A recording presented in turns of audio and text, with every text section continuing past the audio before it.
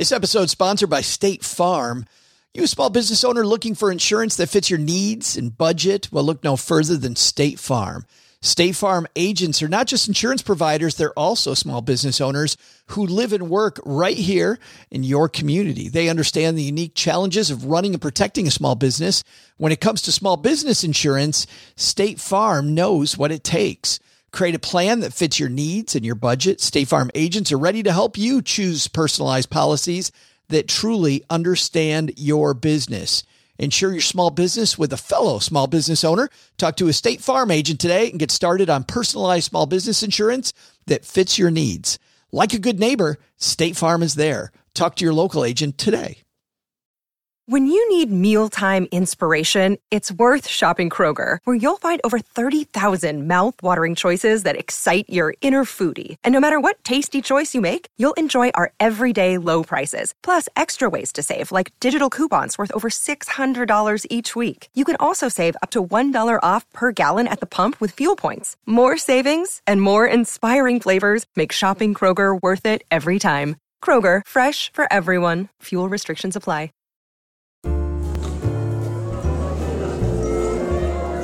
So, faced with the question, where did they go next with this podcast? The guys were recently joined by legendary musical genius Bruce Dickerson, who's agreed to be the new producer of the Stack and Benjamin show. They were all excited to meet him. Hey fellas, I'm Bruce Dickerson. Yes, the Bruce Dickerson. You have a dynamite sound, fantastic sound. I have only one suggestion. More cowbell.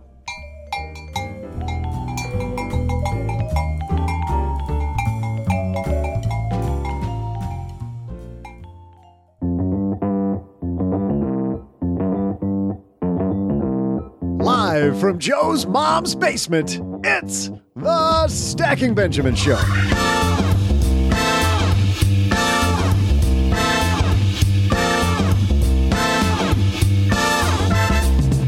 I'm Joe's mom's neighbor, Doug, and today you'll learn how to master your emotions with Dr. Julia DeGangi. In our headlines, good news and bad news. People are seeking financial advice in record numbers, but you knew that was coming. They also think that advice may be too expensive. We'll share the stats and our thoughts. Plus, we'll throw out the Haven Lifeline to Stacker Mark. We love Mark.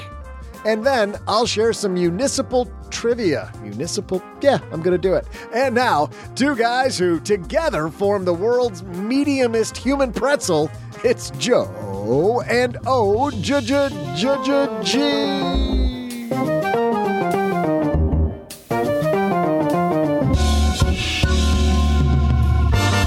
You know, that makes sense, Doug, because sometimes I think in pretzels, OG, that that they're too doughy and soft. And then I went to Bavaria, and I thought I was going to chip a tooth on the pretzel. So the mediumist, I think, is a good place to be. You're doughy and soft on the inside, and crunchy and hard, and just gritty on the outside.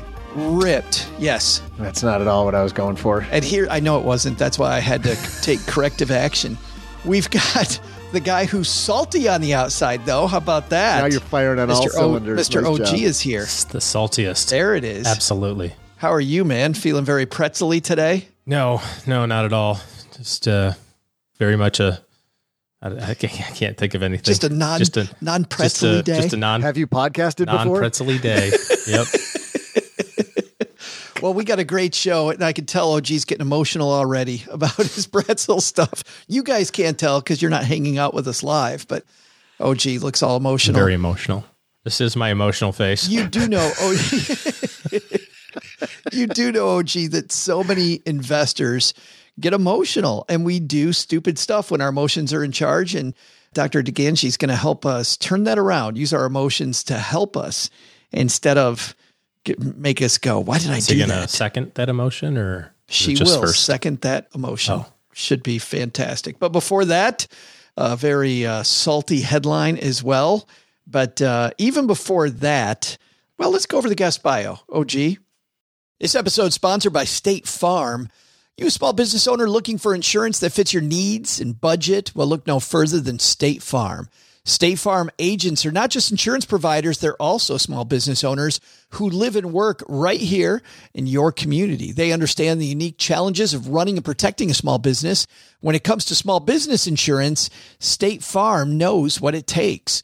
Create a plan that fits your needs and your budget. State Farm agents are ready to help you choose personalized policies that truly understand your business. Insure your small business with a fellow small business owner. Talk to a State Farm agent today and get started on personalized small business insurance that fits your needs. Like a good neighbor, State Farm is there. Talk to your local agent today. So then after that, Dr. DeGangi did this. And now a word from our sponsors at Betterment. Do you want your money to dream big? Do you want your money to be a total self-starter? Are you annoyed that your money doesn't work hard enough? Well, don't worry. Betterment is here to help. Betterment's the automated investing and savings app that makes your money hustle. Their automated technology is built to help maximize returns, meaning when you invest with Betterment, your money can auto-adjust as you get closer to your goal, rebalance if your portfolio gets too far out of line, and your dividends are automatically reinvested. That can increase the potential for compound returns. In other words, your money's breaking a sweat while you can be breaking bread. You'll never picture your money in the same way again. Betterment, the automated investing and savings app that makes your money hustle. Visit betterment.com to get started. Investing involves risk. Performance is not guaranteed. And that doesn't even include any of the stuff we're going to talk about on her bio. This woman's amazing. All kinds of stuff. Hey, Dr. Julia DeGangi joining us to talk emotions in investing. But before that, this headline. So let's go. Hello, darlings. And now it's time for your favorite part of the show, our Stacking Benjamin's headlines. Our headline today comes to us from Investment News. Here's a new study out, OG, from Alliance, reported on by Steve Randall. A reported dip in engagement with financial advisors by diverse Americans in 2022 appears to be reversing. Last year, Alliance Life reported that just 24 of Black investors, 35% of Hispanic investors had a professional financial advisor, dropping from 38 and 44% in 2021. However, new stats for 2023 reveal that 36% of Black Americans and 42% of Hispanic Americans now working with a financial advisor. And this aligns with a rise in confidence among these group that their finances are in shape to support life goals and ambitions, which is 80%. I don't understand how we get more confident and that's when we go for an advisor. It seems like you go for an advisor when you're less confident, doesn't it? Is there some sort of thought around, I'm not good enough to have an advisor? Is that maybe it? Maybe that's it. Maybe you're so not confident that you're like, I didn't know what questions to ask.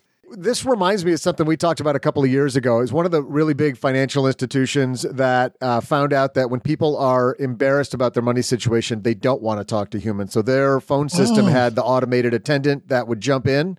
And if you felt good about your situation, you'd go to a human. What if you just don't want to talk to humans ever, regardless of confidence level? I think the lesson there, this came from Capital One. By the way, it was, Doug. We talked about Capital One. See, I listen. If you have a high credit score, you want a concierge level service. You do not want to be in automated menu. So Capital One will route you immediately to a person. If you have a low credit score, you're embarrassed, to your point, Doug. It's like a fun party game. Call the 800 number for Capital One and see who answers. And then hello, this is Jody. How can I help you? You're like, what up? Yes. I just looked up my credit score for free. Turns out it's pretty bad. They're like, please press 1 to be disconnected. Please press 2 to be also disconnected. Yes. Welcome to Capital One. Please, God, go away. Goodbye. All circuits are busy. This is not supposed to turn into bashing Capital One. This is about human emotions. No, I'm saying that it would be a fun party game to see who gets the automated attendant versus who gets a live person. So everybody dials. Oh, you do it on like speakerphone at game night. Got it. Yeah, at game night, you dial up Capital One, you put in your social, and they, for me, they would just go click.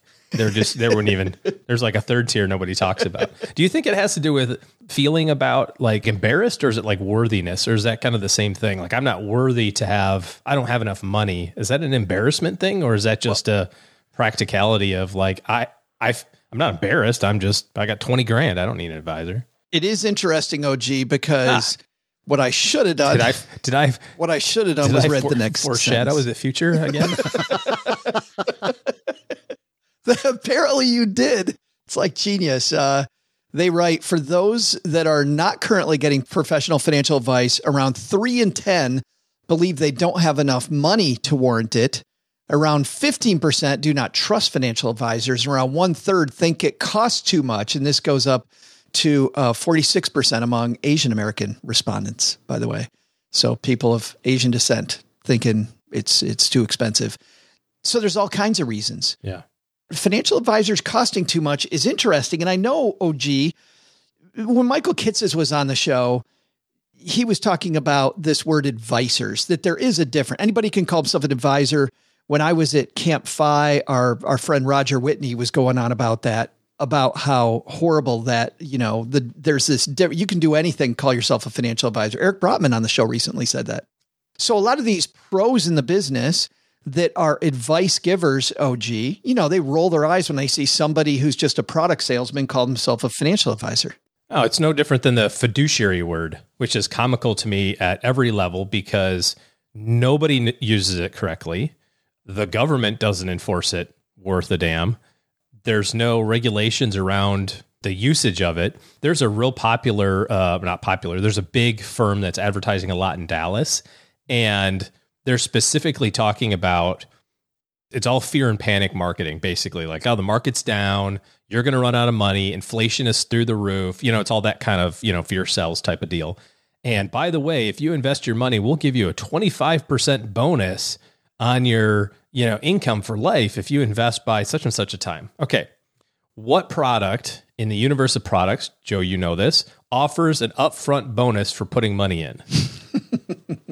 That would be an annuity. That's an annuity. Ding, ding, this ding. guy on TV is like, we are fiduciaries and we don't sell any commission product. Oh, like, he's blatantly goodness. saying all of this stuff. And then it's like, now, to be fair, honestly, you can, as a fiduciary, you can sell annuities and not receive the commission. Sure. But I've never known anybody, I've been doing this 26 years, I've never known anybody to do that. Your research, Joe, proves that, right? When you went to that annuity lifetime income thing. It did. And it said, well, as soon as we take away the commissions, what happens to the product sales? It goes in the toilet. Why? Because the product sucks and it has to be, wrapped in this big, this big pot of money for somebody to figure out a way to sell it to somebody else. Like, that's the only way that those things exist. So even big brands that are advertising on TV, nobody uses the word correctly. And so that's, financial advisor, fiduciary, whatever. I'm with Kitces on this. It's a terminology that, a car wash salesman could call himself a financial advisor and there's no ramifications for it. That's what's so weak about the term. This is why I get so frustrated with a lot of financial writers, is because financial writers, when they write about hiring a financial advisor, they say the first thing you should ask is, am I a fiduciary? Are they a fiduciary? Second thing you should ask is, what do you charge? Yeah. Fiduciary, you already explained why that's just getting blown up. Nobody's enforcing it. A, you could use it incorrectly, or B, you could just lie about it. And there's no. The second thing, though, I hate this idea of asking about fees. The first question is, what are you going to do for me? If the fee's huge and they're going to do nothing for you or nothing that fits your lifestyle or what you need or the support system that you need behind you, well, then don't hire them. But if they tell you what they're going to do, and then you can do the math and you're like, okay, yeah, that fee fits, then hire them. It's a value-based concept here, no different than any other sort of professional relationship that you have, right? Rarely do you go to your physician and say, where did you go to medical school? Right? You just go, I'm at a doctor's office, therefore I must be talking to a doctor. Very few people actually look their doctor up, right? Their physician up. You just go, I'm here, so therefore I must be, right? So be it. I don't know that I've ever asked my doctor how much it costs. I did ask, I was at a children's hospital, how much, a broken arm would cost. And they went, yeah, we don't know until we do it. So there's a whole, you want to open up a Pandora's box of conversation. Let's talk about the medical system and pricing in America and how see-through that is, how transparent that is, right? How the hell did we get here? Well, we're just talking about professionals and, it is. pricing. It is very congruent. Just like a commission salesperson will not correct you when, you're trying to delineate them from an advice giver versus a salesperson. They won't correct you. I know some doctors, I have friends that are doctors, and I'll tell you what, and I know we have many nurse practitioners in our audience, and they do a heck of a job. The thing that frustrates doctors in my community is there's a couple doctors in particular that we know that OG never, ever, ever correct the patient when they call them Dr. So-and-so. They don't say, no, I'm a medical no, I am the same. And it just rubs the doctor the wrong way who's had all this additional training. And I'm not ripping nurse practitioners. They do a heck of a job. They know what the hell they're talking about, but you're not a doctor. It's not the same. Yeah. And maybe that's not even congruent. Maybe that's a little different thing. Doug's nodding his head, is shaking his head. Doug's like, that's not even. I mean, there's a lot of things here that are synergistic, I think, between any sort of professional services, whether it's, law or medicine or financial planning or whatever. It's like, you have to do your research and background on the person, but it's really a value-based operation. You're not going to go to a divorce attorney for a traffic court ticket. It's like you have to find out what it is that you need. Does the person that you're talking to provide that in a way that offsets the cost that they charge? And if they do over long periods of time, it's worth it every time. If they don't, then they don't. Let's talk about the other part of this, though, OG, that's exciting. We brought this up before about just nationally, there's nowhere near enough financial planners who are advice givers to serve the national population in the United States. I don't know about the many people listening to this show worldwide, but in the USA, we don't have enough financial planners. And it gets even worse when we talk about financial planners of color. We talk about Black financial advisors and Hispanic financial advisors. Man, if somebody listening to us is in a Hispanic community, a Black community, if that's your heritage, like you have a population that needs you, I think is what this says too. We could use more financial planners all across the board, but especially in those communities. Yeah, 100%. And what's neat about the industry now that of course wasn't the same, Joe, when you and I started this little endeavor some odd years ago, is that there's actually career paths for this now where, to be fair, you and I were both on the sales side of things at the very beginning, right? It was like, hey, you can fog a spoon. Here you go. Here's a phone book. There's a phone. Go see if you can go get clients. Go sit in a room and call people that you don't know. Yeah. Go see how it goes. And now you can graduate from Texas Tech or Kansas State or other places that have certificate programs in financial planning. You can have a degree in financial planning, and that's a viable education and career path now. So as you're looking at, if you're a young person trying to figure out what to do, this is a pretty awesome gig. Still don't have one in podcasting. Still not a viable career option. It's not a viable career option in podcasting. Not yet. Not a thing. Someday. We can only hope. We will link to this and these great heady topics on our show notes at stackingbenjamins.com. Of course, tomorrow, Kevin Bailey from our team will dive into these even deeper if you're interested in either of these topics in our newsletter called The 201. stackingbenjamins.com/201. We go over the 101 here, and then we go into depth with Kevin curates some of the best links to all of these issues. Of course, if you get the 201 and you know somebody who's thinking about becoming a financial planner or worried about whether they should have one or not, there's a referral program. So if you get it, you know somebody, don't just tell them to read our 201. Make sure you use your referral code, and we will send you everything from stickers to a notebook to swag to, if you refer lots of people, a game night with OG and I in Mom's basement, which I know people dream about. It's generally what they want. Coming up next, Dr. Julia DeGangi has worked all over the place, notably receiving her PhD from DePaul University, her residency at Boston Consortium, where she was a clinical fellow at this little place, OG, called the Harvard Medical School. Never heard of it. And a teaching fellow at Boston University School of Medicine. She has worked with people in the area of PTSD, among other things. She also has been around the world in places working with traumatized and underserved communities like people in Nigeria, Iraq, Kenya. She has worked in all kinds of different places. She is very concerned about our emotional struggles. And when it comes to money, man, there is a lot going on there emotionally that becomes blocks in our path. We're going to talk about turning that around with her in just a moment. But to get there, first, Doug, I think you've got some trivia for us. Sure do, Joe. Hey there, stackers. I'm Joe's mom's neighbor, Doug. Today, we're going back to a time when stacking Benjamins could only mean piling up a bunch of dudes named Benji onto each other's shoulders. Long before the $100 bill was first minted, William Penn founded Pennsylvania as a haven for Quakers. Imagine a whole state devoted to a breakfast cereal. Love it. Today, the state is still home to the largest population of Quakers in the country, although, tragically, not many other breakfast cereals. Most people know Pennsylvania for things like Wait a minute, Hershey's candy. There is still a few people doing tricks, though, across the country. No? Where's the sound effect? The ba-dum. Come on. Yeah, thank you. I'm going to continue. Most people know Pennsylvania for things like the Hershey's Candy Company, the World of Little League Museum, and of course, the Liberty Bell. Wonder if they'll ever get around to fixing that thing. Being one of the OG colonies, Pennsylvania is loaded with cool history. On top of all the famous stuff, the historically Amish city of Lancaster is the site of the country's first farmers market, as well as the oldest pretzel bakery. Today's trivia question is, on this day in 1777, Lancaster, Pennsylvania was the capital of what for exactly one day?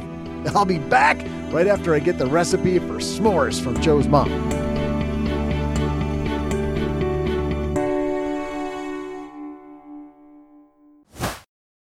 Well, if you're new to Stacking Benjamins, you may not know that I've tried out a lot of personal finance apps. I like to be a guinea pig and try out all these things, so I know what I'm talking about when it comes to what's helpful and what isn't helpful. And the app that I've used the longest has been Monarch Money.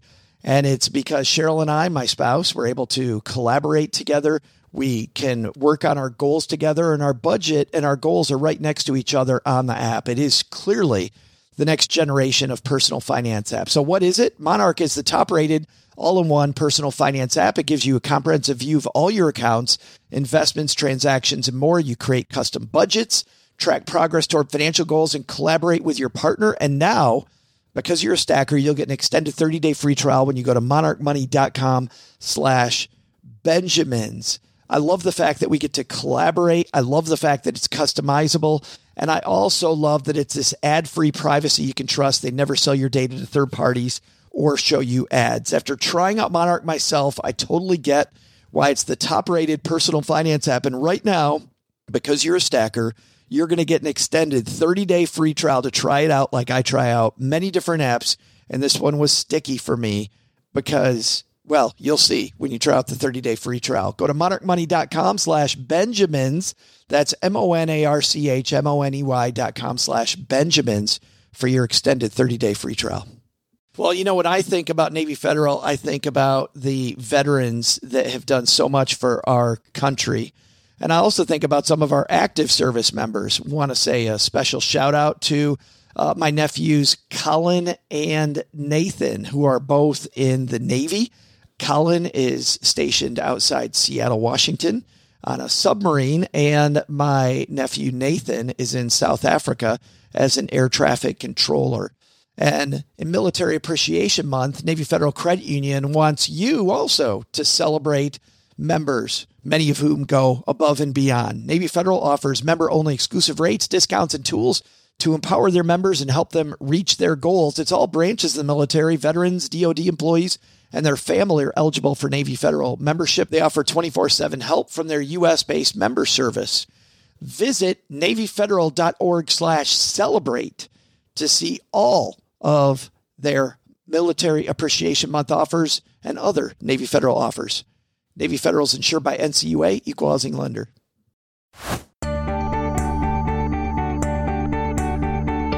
Hey there, stackers. I'm Lake County Little League quarterfinalist and s'more chef, Joe's mom's neighbor, Doug. Today's trivia question is, on this day in 1777, Lancaster, Pennsylvania was the capital of what for exactly one day? The answer? The United States. When the Continental Congress had to flee from the British in Philadelphia, they settled in Lancaster, Pennsylvania for one day, probably for those pretzels, making the city the nation's temporary capital. And I thought moving a bachelor pad was a pain. And now, here to teach you how to harness the power of your brain to reach greater levels of success, it's Dr. Julia DeGangi. And coming down to the card table, I'm so happy she's here with us. Dr. Julia DeGangi's here. How are you? I'm so glad to be here, Joe. Thank you for having me. I'm good. Well, I'm so happy. And you met Mom, so you know the emotions around being in Mom's basement. So thank you for helping us keep her even keel. I'm just fascinated by your career. Before we get into this, you did something completely different. What did you do before you were in this particular career? So I'm a neuropsychologist now, and you're right, not too many people have heard of a neuropsychologist. So that just means I'm a clinical psychologist with specialized expertise in the brain. And I never thought I would end up here. And I come from a sort of a lineage of psychologists. My father is a psychologist. So I just always thought it was like his thing, and he wasn't territorial about it. I just was like, you don't do that because that's what your dad does. But I sort of grew up in a family that paid a lot of attention to emotion, for better and for worse, a lot of attention to behavior. My father would always have very interesting, compelling stories. My mother worked with immigrants her whole career, and my brother is disabled. So there was always kind of a curiosity in our home about behavior, and there was always a message about service. So, kind of this idea very early in my life that we're here to serve others. And so I started out my career doing a lot of political work and then ultimately international humanitarian aid work. What ended up happening was wherever I was on the planet, whether it was Chicago or Mombasa or Detroit or Lagos or Argentina, I started to see people suffering in both kind of common ways and also in extraordinary ways. And the thing that really struck me was that conflict always looked like conflict. Grief always felt like grief. Loss always felt like loss. Rage always felt like rage. Hope always felt like hope. And so I started to get very curious about the brain and how the brain really gives rise to our entire existence. And so that ended me into sort of the scientific study of human emotions and human relationships. And so here I am. It is fascinating how that real life experience made you go, you know what? I really want to dive more into the brain. I think it's interesting. You talk in this project about how the science has kind of changed. It used to be we'd have the emotion. We can't do anything about the emotion, so we just have to deal with it. But now you say the science has really moved. If I got this right, the science has moved to, yes, the emotion is going to happen. It's just going to come out. But we can really be much more effective than we used to think about changing our life and changing our outcomes based on what? Based on how we respond to the emotion? Joe, I think you nailed it. So I think for a long time, there was kind of this message that we are the victim to our emotions, that things happen to us all day long, every day of our life, and then we're just kind of stuck with our feelings. And what we're really starting to understand, certainly from neuroscience, is that number one, emotions and thinking are not really separate entities. In other words, the way that you think, the way that you pay attention, the way that you make decisions, the way that you even remember is informed by emotional circuits in the brain. Okay. So like there are sort of like two sides of the same coin, and that emotions are, quite literally a neuroelectrical energy. They're an actual entity or a thing that's happening inside of our body. And we absolutely have authority over our emotions. And the reason this is so important is that emotions form the meaning of our life. I know you do some really powerful work around business and money and financial literacy. Money has everything to do with our feelings. How much is enough? How much is too little? Things about, sufficiency or insufficiency. And one of the things I think is an incredibly powerful shift for people when it comes to money is a lot of times we don't realize this, but we are absolutely in a relationship with money. So sometimes I'll ask my clients or my patients who come to me for money issues is like, if you and money went to therapy, what would money say about you? Right. Yeah.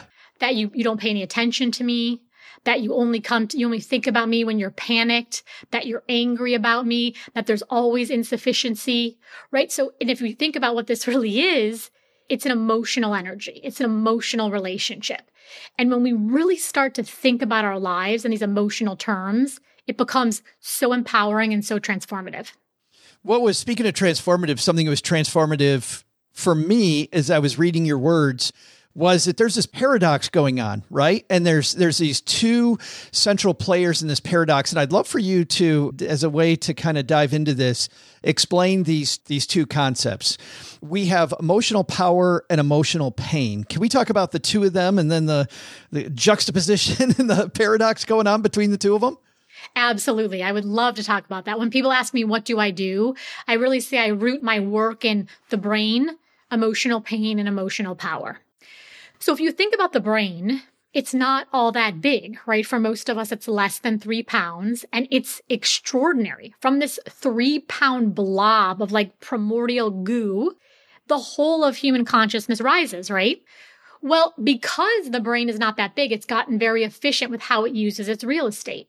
So when you have a bad feeling, whether it's you're just irritated in traffic, you're annoyed by your spouse, you're frustrated by social media, all the way up to you're traumatized. So any bad feeling, the parts of your brain that give rise to those bad feelings are the same parts of your brain. So it's a difference in kind of degree. It's not a difference in quality. All right.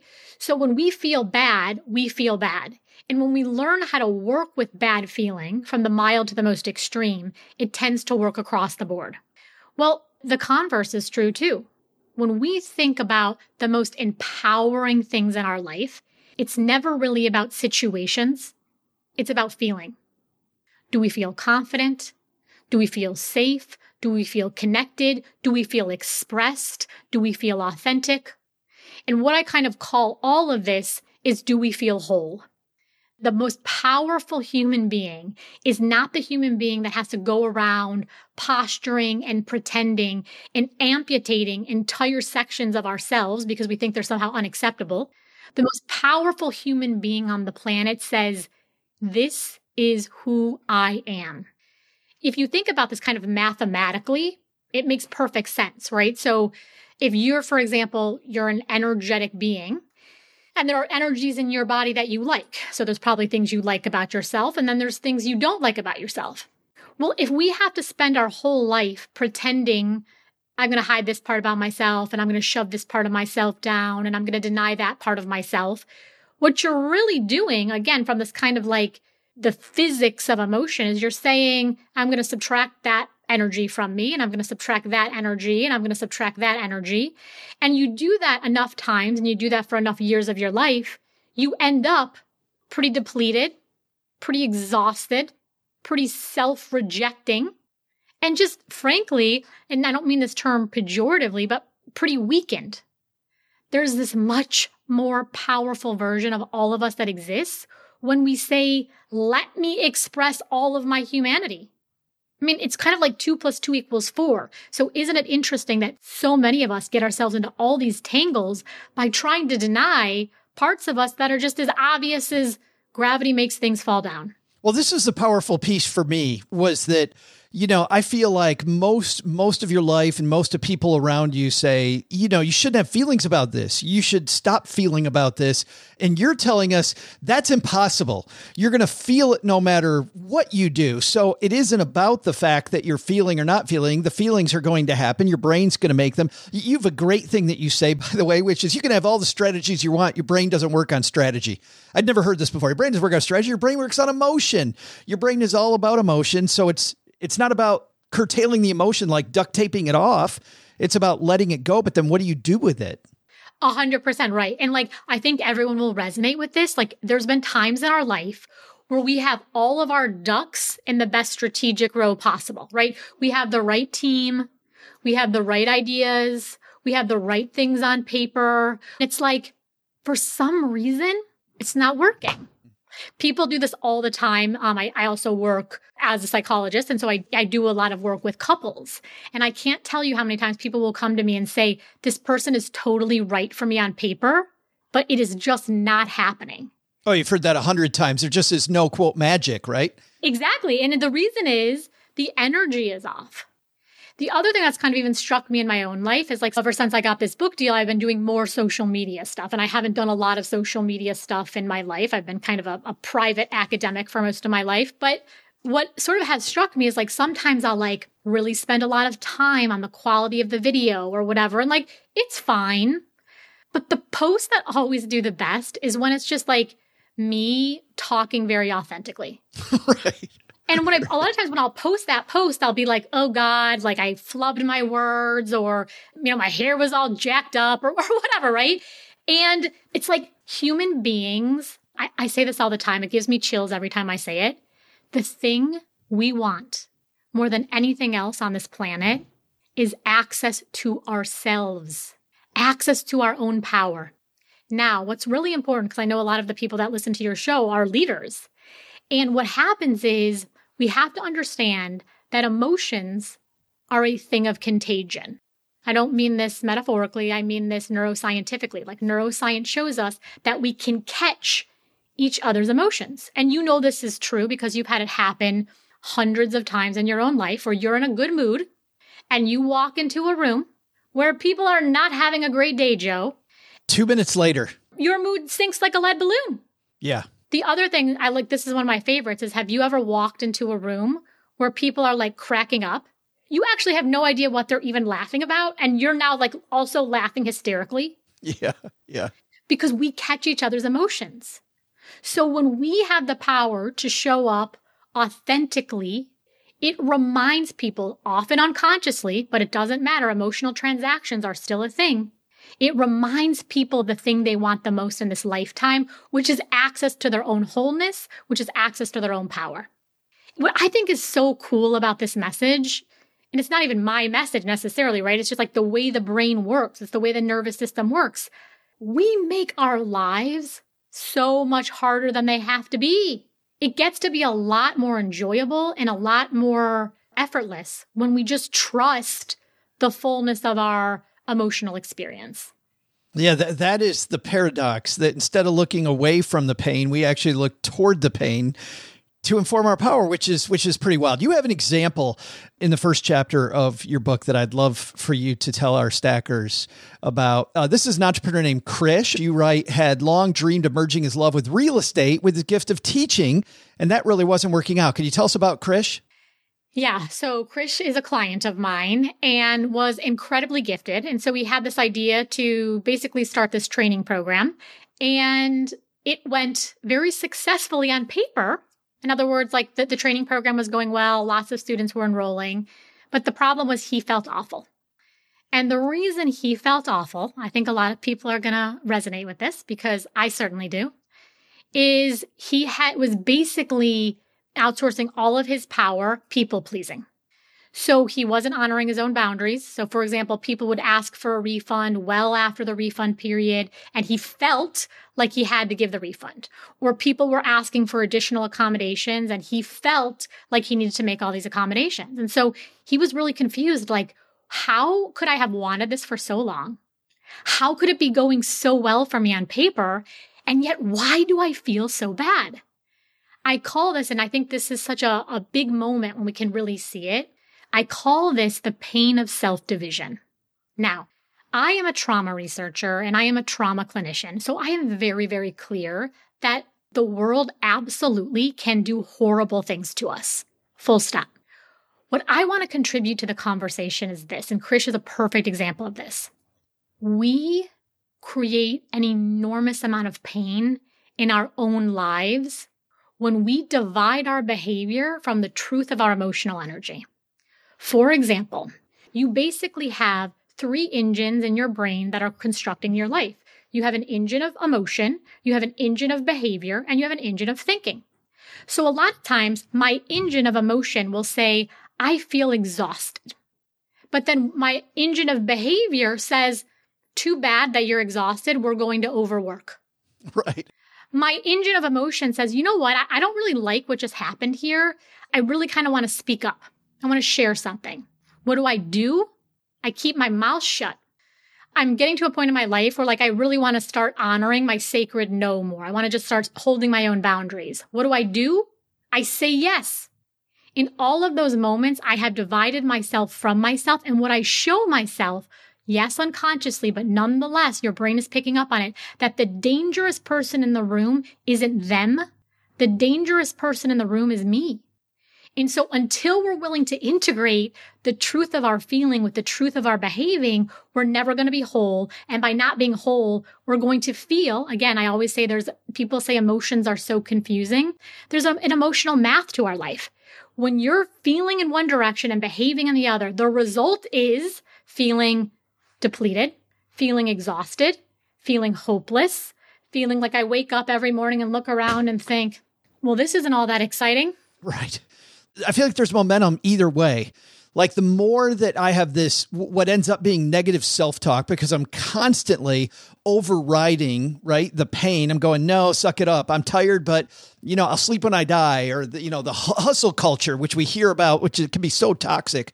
Or no, I'm going to give them this thing that just this one time, I'm going to do this thing one more time. It feels like there's a momentum there, which gets worse and worse and worse. But it also seems that if I address that and go, okay, I'm tired, my body's really telling me that I want rest, and I begin to honor that, like I would think also that momentum speeds very quickly and gives me confidence very quickly as well. Very quickly. That's a great point, Joe. You're exactly right. One of the most extreme ways that I've come to learn this is I do a lot of treatment with trauma. So PTSD is kind of the classic sickness after trauma exposure. And the reason that I will sometimes talk about really extreme cases of trauma, so very extreme assaults or torture, or I do a lot of work with combat veterans, is because if we can get people relief under the most extreme and excruciating conditions of human suffering, then there's lessons for all of us to learn along the continuum. And one of the things I think people are surprised to hear is that when we work with PTSD, so say someone had a combat trauma a long time ago, decades and decades and decades ago, what happens is like people start, even though the trauma happened many, many years ago, people are avoiding all of these things in their life today. So for example, they're avoiding social interactions, they're not going into public, they're having conflicts with their spouse. It goes on and on. PTSD is a very debilitating disorder. If people are willing to engage in the treatment, which is at the core, am I willing to face painful feelings that I've been avoiding? Horrifying. Yes, absolutely. That's kind of what the sort of categorical definition of trauma. But I always say, when we have lived through a trauma, the trauma is over. What happens is our brain tricks us, and because that emotional energy is stored in our nervous system, the brain, when it kind of touches that emotional energy, feels like, oh my God, it's going to happen again. Oh my God, it's going to happen again. So we have to work powerfully with our nervous systems and say, okay, we're no longer in Afghanistan, or we're no longer in Iraq, or we're no longer a child. And we really go into the trauma. We process the trauma in very painstaking detail. Otherwise, what you're saying is, if I keep looking away from it, if I keep trying to shelter it, that's how I'm reliving it every day over and over and over, is because I'm trying to shelter it. 100%. Let me say this, and if I start to go to a field, you take me back to wherever you want to go for your listeners. Yeah. The horror of trauma is not what it did to us. It's what it does to us. Someone abused me back then. People always abuse me. My childhood was volatile back then. My life is out of control until I die. Do you see there's a presentness of trauma that it's not just about what happened to me back in the day. It's that the future has also been corrupted. This is why if I always say if I had a million lifetimes to live, I would live it on this altar of human pain and human power. We have to understand that what happened to us then does not get the power and the right to rob us the rest of our lives. And when you start to understand the brain, you kind of have two brains, and I'm sure people have heard this in various ways before. You have this like reactive, primitive brain. No problem. I always say the brain is the most powerful machine you will ever own. Operate wisely. And I think a lot of us pay more attention to our cell phones than our own nervous system. Yes? Yeah. So, okay, the program code is written that like the brain is going to be reactive. And if you think about it, it treats all pain similarly. In other words, that reactive part of the brain, if I put my hand on a hot stove, I'm going to pull my hand back. If I think about a trauma that happened to me 20 years ago, if I haven't worked through it, my brain's going to go, that's bad, move away, just like I would pull my hand back from a hot stove. It's just how the machine operates. But thank God we have these higher functions of the brain that, especially when we engage in conversations like this or with the right mental health professionals, we get to say, okay, let me think about this. Am I still reliving the trauma? No. Is it going to feel like I am reliving the trauma? Yes. And actually, thank God, because it's in reactivating. The reason that I called my book Energy Rising is because what we want to do to get more powerful is when hard emotions come into our system, we have this reflex that says, shove it down, shut it down, avoid it, deny it, run from it, and we shove.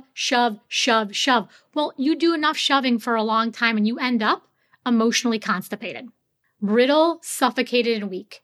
So the power move here is to say, let my brain and my body process these bad feelings so quite literally the energy can move and be released. Now, this all sounds lovely and theoretical, and I probably would be skeptical too if I haven't been treating trauma for as long as I have. I have seen people who are stuck with horrific PTSD for, I am not exaggerating, 40 years, address their untreated PTSD in 12 weeks. Wow. Yes. And the thing I'm thinking is that's a very extreme example, but we have this on a smaller level every single day. I mean, you write about these pain avoidances that we all have every day, and I'm just going to take our stackers through 3 of them. I think 2 of them I felt within the last 2 hours. You want to tell somebody what you're really feeling, but you're too afraid, so you avoid it. And by the way, I realized also reading your work that avoiding that discussion, that tough discussion, is more exhausting than actually probably having the discussion. I just got chills when you said that because you totally nailed it. Avoidance is not free. The idea of suppressing and holding an energy that naturally just wants to move through your system down and in legitimately takes tremendous energy. Sorry, I interrupted you. I just got very excited. Well, I had this actually happen about 3 weeks ago. I get some coaching and my coach is a group called Strategic Coach. Our last quarterly meeting was about confidence and about building confidence. And I realized I was less confident about things going on in my organization than I thought. And I knew there were 2 difficult conversations I need to have. And you talk about this in your work very, very succinctly that, look at the pain and then think ahead to the actual pain that you're actually causing. And you realize there's this mountain of pain by not addressing it that's going to happen. So I used pain to get through the fact that I needed to have these conversations. And so I had both these conversations, and within a week, I was more confident than I've been in probably 3 months. It was so amazing. But there's that one. You're really excited about launching a new product, but you're embarrassed if nobody buys it, so you avoid it. I'm in the middle of something similar to that as well. By the way, mine is social media. I never want to. I'm really good at audio. We've been doing audio for a long time, but like you, getting on social media just scares the hell out of me. And every time I put the phone up to do it, I feel this huge self-doubt. But you know what's funny? I always feel better when I do it. And I feel worse when I don't, like I'm letting myself down. Third, you're having trouble with one of your employees who keeps making mistakes, but you're too frustrated to talk about it calmly.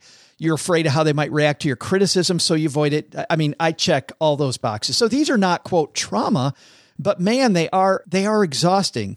I want to end our time together. As you can tell, I'm super excited about everything we're talking about. But you have, at the end of every chapter, you have these exercises that we can do.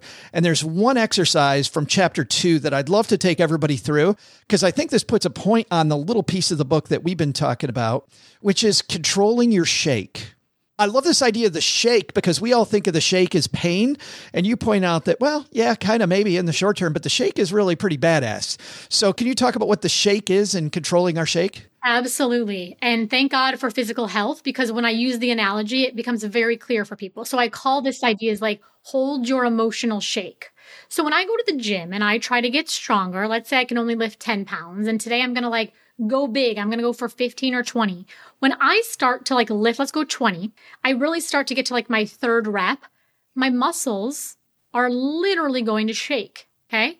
But never in the history of going to the gym have I ever seen anybody pass out, run from the gym screaming, never to return again. In other words, even if the shake doesn't feel that good, in that exact moment, there's something satisfying about it because it's the shake that is the clearest evidence of your increasing strength, of your increasing power.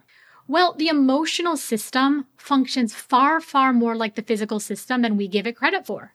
So let's imagine, Joe, I loved your example of social media and it made me kind of chuckle because like you have these like fear rating scales and people are like, I would rather die than publicly speak. Okay. So like we are wired to be very like afraid of all of these like these judgments that go on in our minds. So let's use your example. Say you're going to do a Facebook Live and you're going to show your beautiful face. Chances are very high that you're literally going to shake. Your voice might shake, your hands might be shaky, your thoughts might race, your heart might pound. But when it comes to our emotional lives, if we don't understand what's happening, we'll shut that down. Oh God, Facebook is never for me. Oh, it's not for you? How many times have you gone on Facebook Live? One time for 17 hours straight? No, for 7 seconds. And I just determined it was never for me. Well, the whole idea is we know that the brain habituates.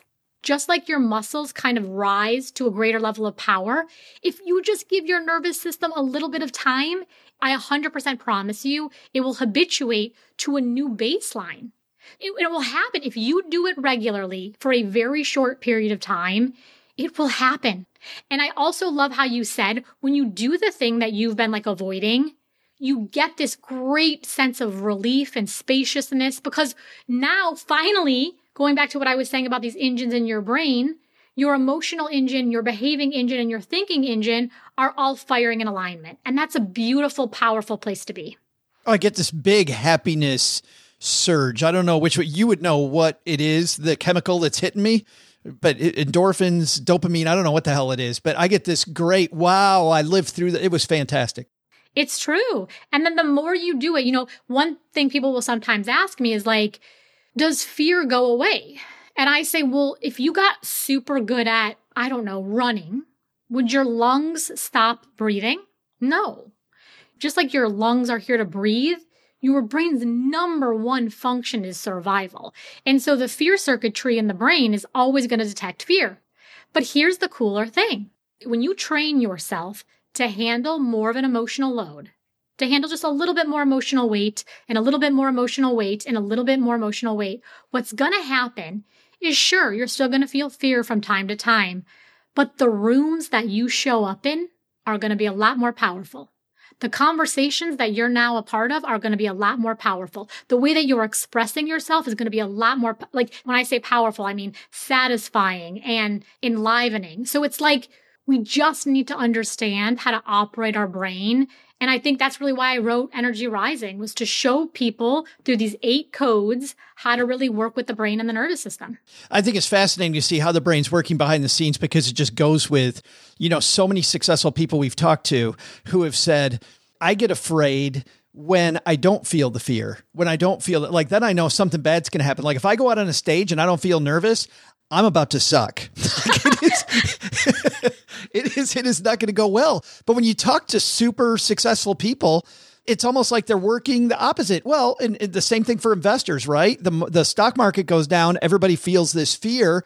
The professional investor goes, this is the time. This is the time when historically I've looked in the face of fear and I've made some better decisions. I've either held on, right? Or I found a way to see if there might be an opportunity here in the fear.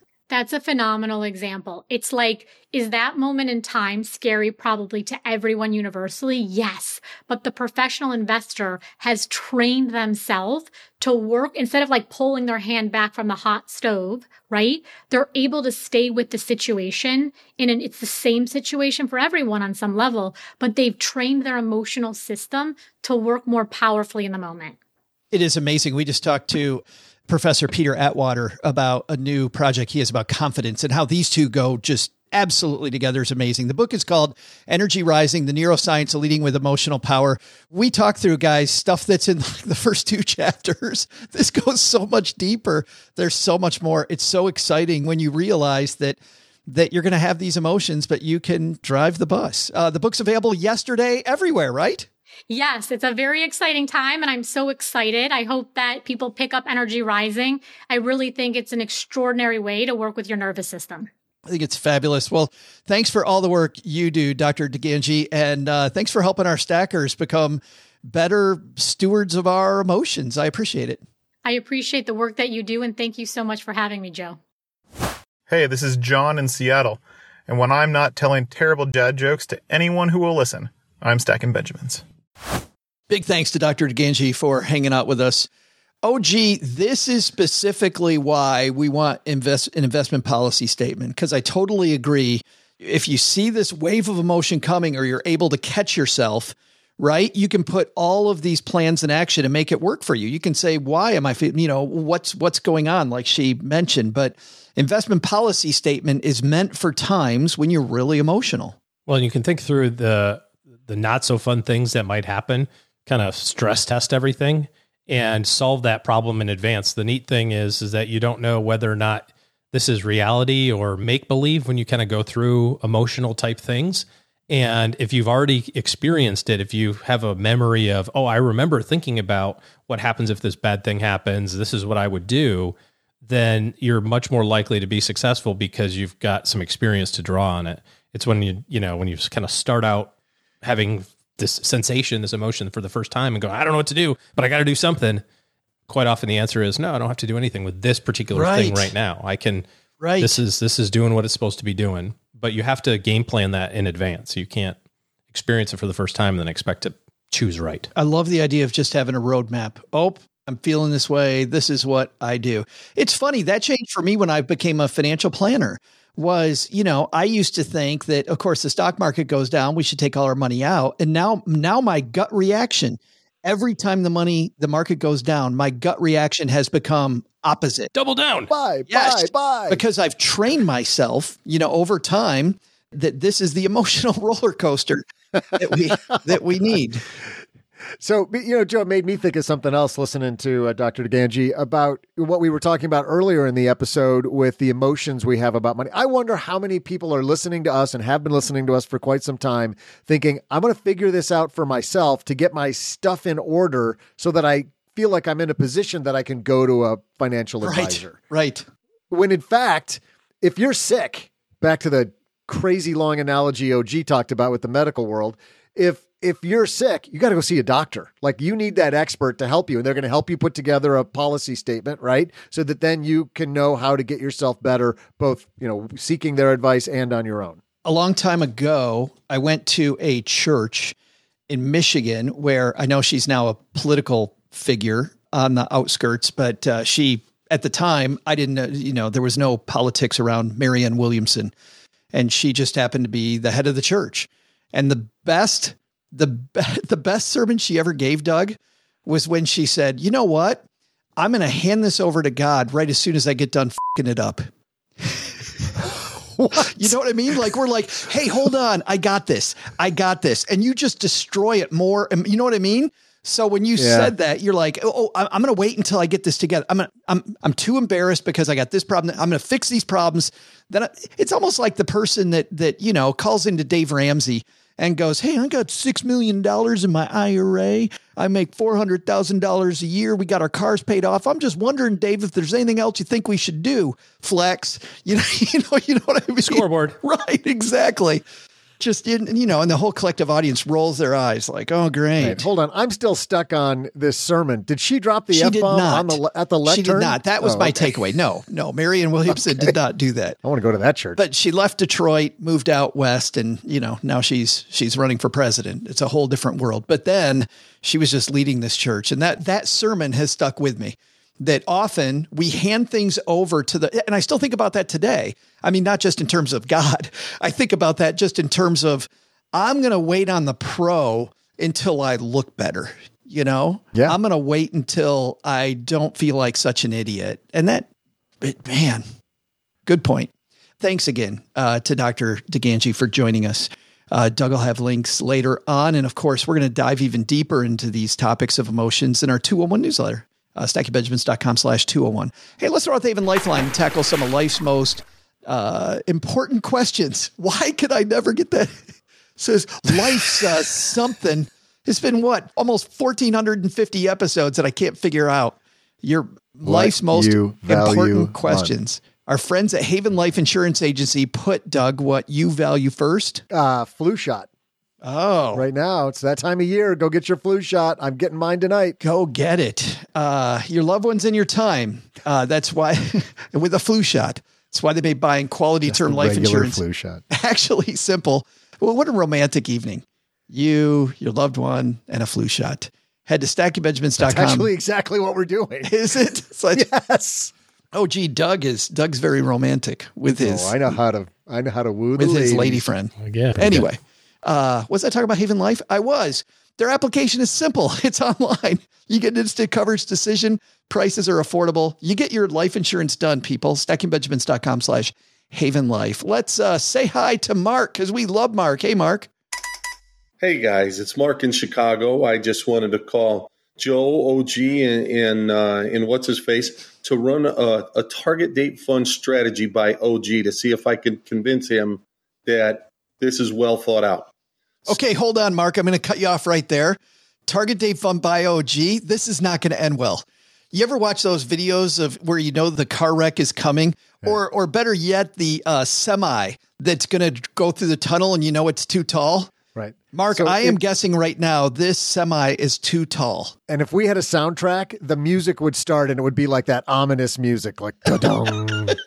And then it would be like low and building. And then the monster OG comes out of the cave. Right. That's what's about to happen, Mark. All right. I'm going to start, Mark, I'm going to start this over again. Steve, if you can play the ominous music behind this, that would be fantastic because this is great. All right. Hello, Mark. Hey guys, it's Mark in Chicago. I just wanted to call Joe, OG, and what's his face to run a target date fund strategy by OG to see if I can convince him that this is well thought out. No, so I know one of your critiques is that target date funds are too conservative, too early. So what if I push my fund date out 10 or 15 years past my retirement date to stay in equities longer? Also, I know that target date funds are too heavily weighted in large and growth. So what if I added like 20% small cap value? And finally, I know you need that last double, and that's a big concern. So what if in 10 years, I ladder a second target date fund again to stay in equities longer to try to grab that last double? Wondering your thoughts on this, and boy, please dig deep in that t-shirt pile, see if you have any 3X. Thanks, man. Oh, God. Like the ground is shaking because he's taking these big, giant monster steps towards the microphone. So let me just make sure I heard what he said. I want to buy a target date fund, then buy all the stuff that I should have bought outside of the target date fund, then change the target date fund so that it's not really a target date fund anymore. It's just a fund that's got a different date on it. Then right before I need my fund, I'm going to buy a different target date fund. Is that what I heard? Yeah. I mean, it makes total sense. Works. Do it. Sounds amazing. I mean, for all that work, why don't you just take it apart? That was my thought. And just do it the way you want to do it. Oh, gee, I'm like, it's not that it won't work. It's like, if you're going through all that trouble, why don't you just do it the right way? Because I feel like the right way is less work than buying the target date fund.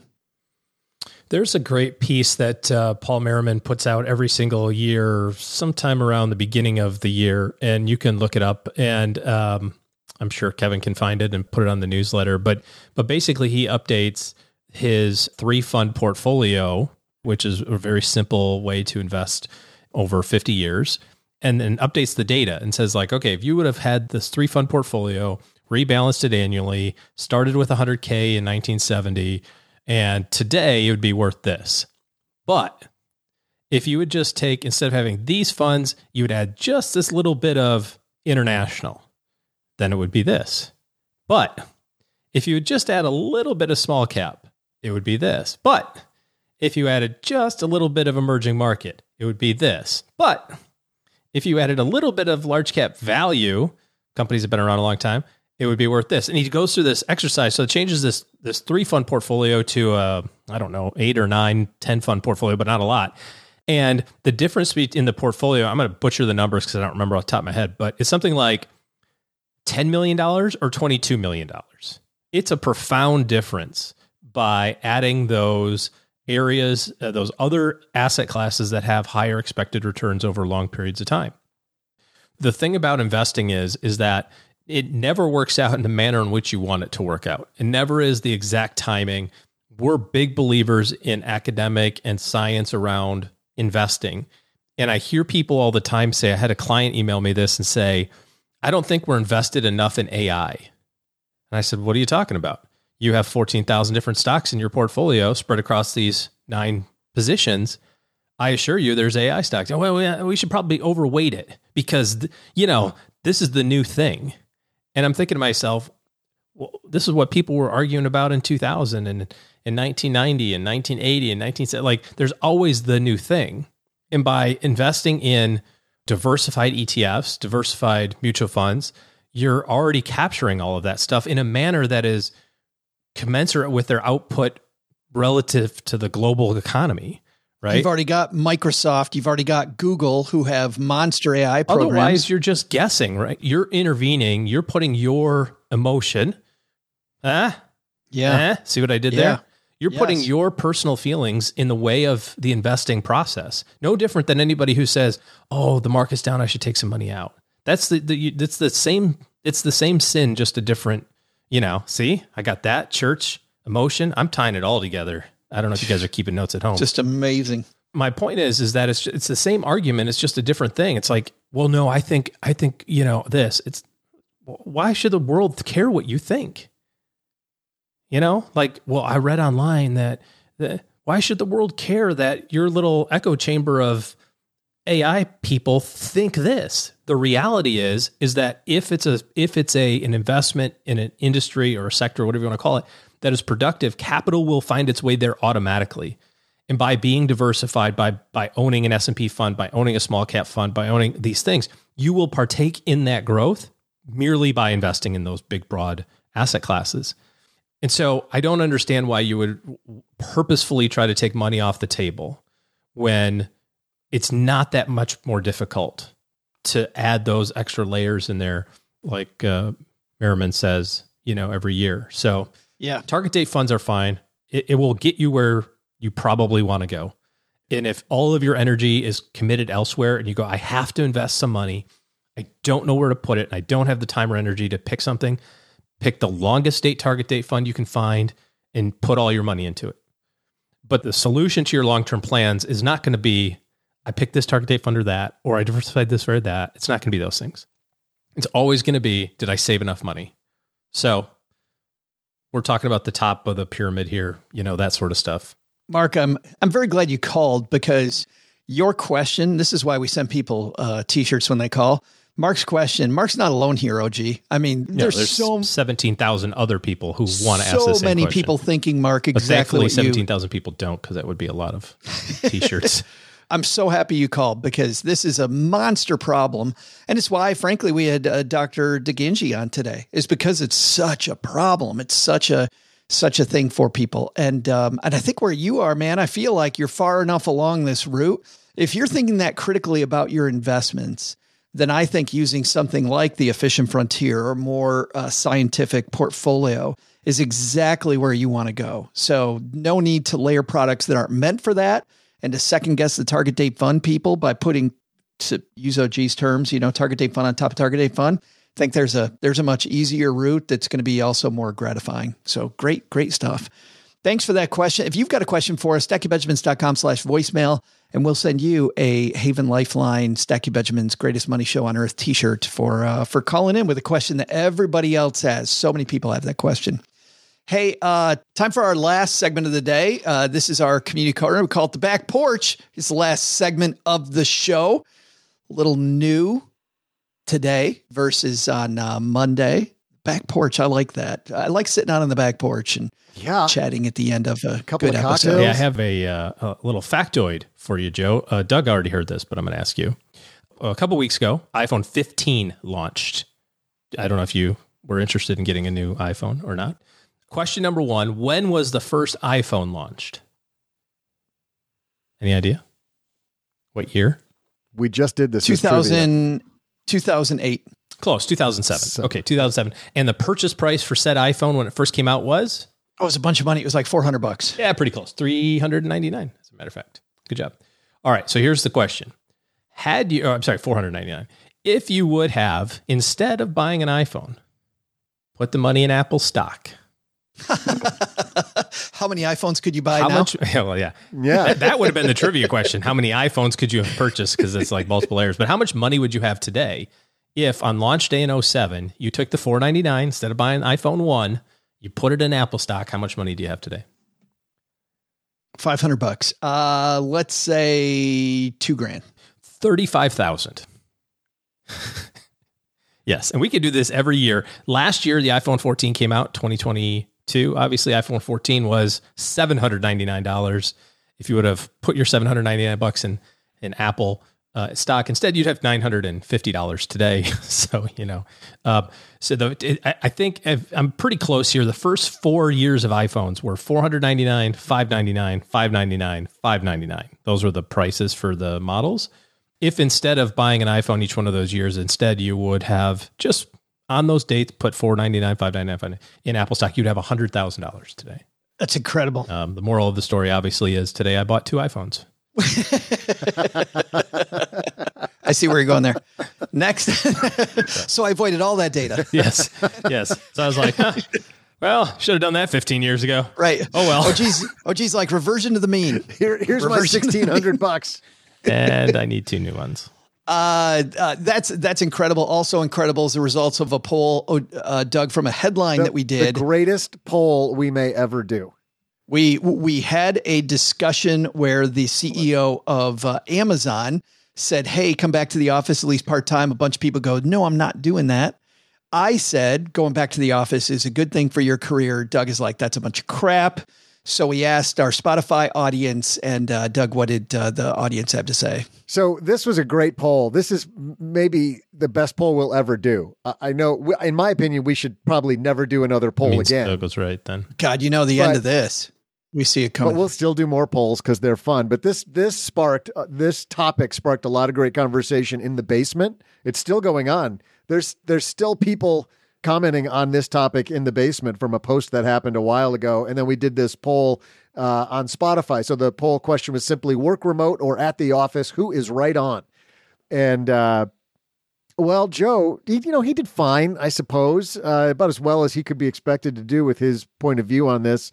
His limited brain capacity is what he's trying to. Joe advanced in age. Good effort. Can't really think for himself. Joe got 25% of the vote, but give me the golf clap. Yours truly, neighbor Doug, got 75%. To be fair, that's not the question, though. The question was which one's going to help your career more. Not let's survey people who work from home. Would you rather go to the office or work from home? Well, of course, 80% of people are going to say they'd rather work from home. Well, here's the other thing about that, OG. I think people want Doug to be right. I do. I think people want Doug to be right. Yeah. A little bias. I just think selection bias, obviously. I still think proximity matters. I think it does matter. Yeah, well, I don't think it's just me. I don't think it's who I am, I'm around. We got some great comments from people like Micah in the basement. Micah says, companies can build culture around remote workers. You just have to be intentional. Oh, by the way, Micah, companies have to be intentional about their culture regardless if people are in the office or out of the office. You have to be intentional if you want a specific culture. You just have to do it a little bit differently and with some different methods if they're remote. So I'm agreeing with you, Micah, and most importantly, Micah's agreeing with me, Joe. And then Eric Berryman, similar. He says, I'm in Doug's camp, and this speaks directly to if you want to get ahead in your career, but OG and Joe have small company view of things, and he goes on to talk about what you're focused on if you're working at a company like Amazon with 100,000 plus people. You absolutely can get ahead, as I talked about in that episode before. I didn't say you couldn't get ahead. You said, but it was better. You're trying to say it's better. I do think proximity is better. And yet, in the example that I talked about, where I had a lot of hard metric data to support it, the majority of the people who were on the fast track for senior executive positions at that health insurance company I used to work for were remote. I think Micah nailed it, though. You got to be intentional because, we're a remote organization, 8 people around the United States. And I do feel like we're we just got out of a meeting and I feel like we were face to face. You know what I mean? Because it's Zoom. Because we're so used to being online. So you were face to face. Because we are literally face to face. My face is like 8 inches away from yours right now. All right. Whatever. And I don't have to smell your breath. It's the best of both worlds. All right. I think that's going to do it for today. By the way, coming up tomorrow, Kate the Great from our team leading an Instagram Live. It's 5 p.m. Eastern, 2 p.m. Pacific, if my math is correct. 2 p.m. Pacific. Pacific. Yeah, specific Pacific. 2 p.m. Make sure to say hi to Kate, and we're going to talk about the topics we talk about here. There, if you want to look at all the places where you can hang out with our team, stackingbenjamins.com/welcome. That's going to put a pin on today. On Friday, we've got a roundtable episode, which is a little bit different. We hang out and we talk about some big topic that's been in the financial media, and our new friend Elaine King joins us on Friday, financial planner who was a top 10 Investopedia advisor on the same list that OG was on. Did OG fall off the list? No, he was on the list. He was there. Nice. Yep. OG was on it. Elaine King was on it. Stephanie McConnell, who OG you just hung out with recently and who was recently on the show, was on it. And quite a few We had a little reception in Huntington Beach.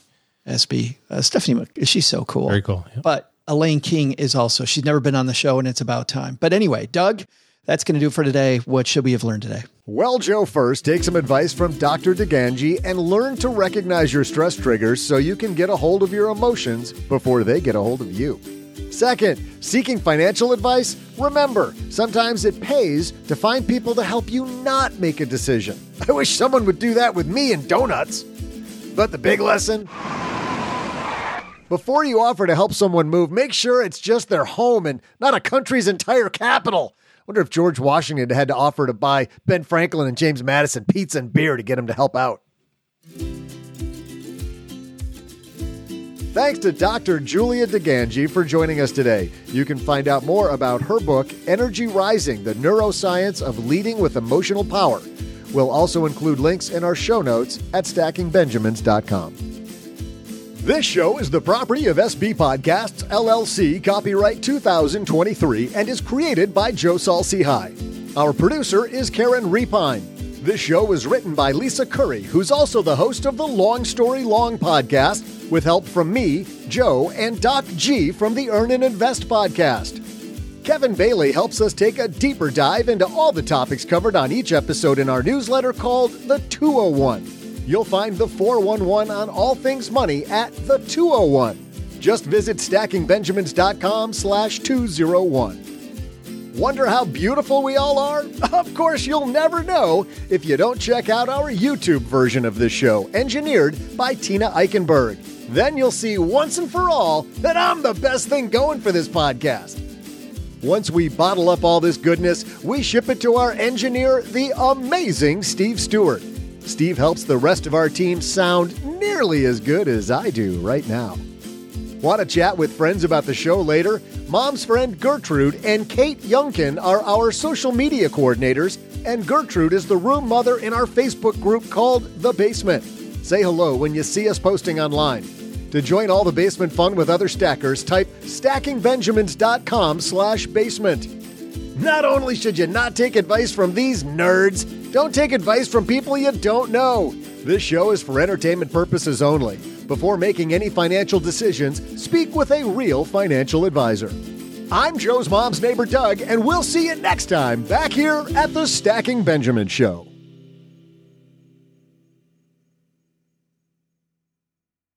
So earlier, I got edited earlier. Our listeners don't know this, but you cut me off because I was going on too long about my thing. Now we get to listen to OG's emotional scarring about his trip to the doctor for 20 minutes. Man, go ahead and take that out, Steve. I know. I know. I knew you were going to say that. Well, Stackers, the show might be over, but the celebrations are just beginning because it is Military Appreciation Month, and I want to celebrate people like my brother-in-law, Eric, who is such a giving person. Eric will do just anything for you. And as a Marine, you can see that his time in the military taught him to be a guy who gives to his community, gives to his family, and is always there when you need them. This Military Appreciation Month, Navy Federal Credit Union wants to celebrate members like Eric who go above and beyond. Navy Federal offers member-only exclusive rates, discounts, and tools to empower their members and help them reach their goals. Navy Federal's employees are part of the community they serve. Many of them are military family members, reservists, or veterans, and all branches of the military, veterans, DoD employees, and their families are eligible for Navy Federal membership. In fact, there are so many resources on the Navy Federal website, resources like Best Cities After Service to help veterans transition to civilian life, and Best Careers for Military Spouses to support military families. Visit NavyFederal.org/celebrate, and you'll see all of their Military Appreciation Month offers and other Navy Federal offers. Navy Federal is insured by NCUA, Equal Housing Lender.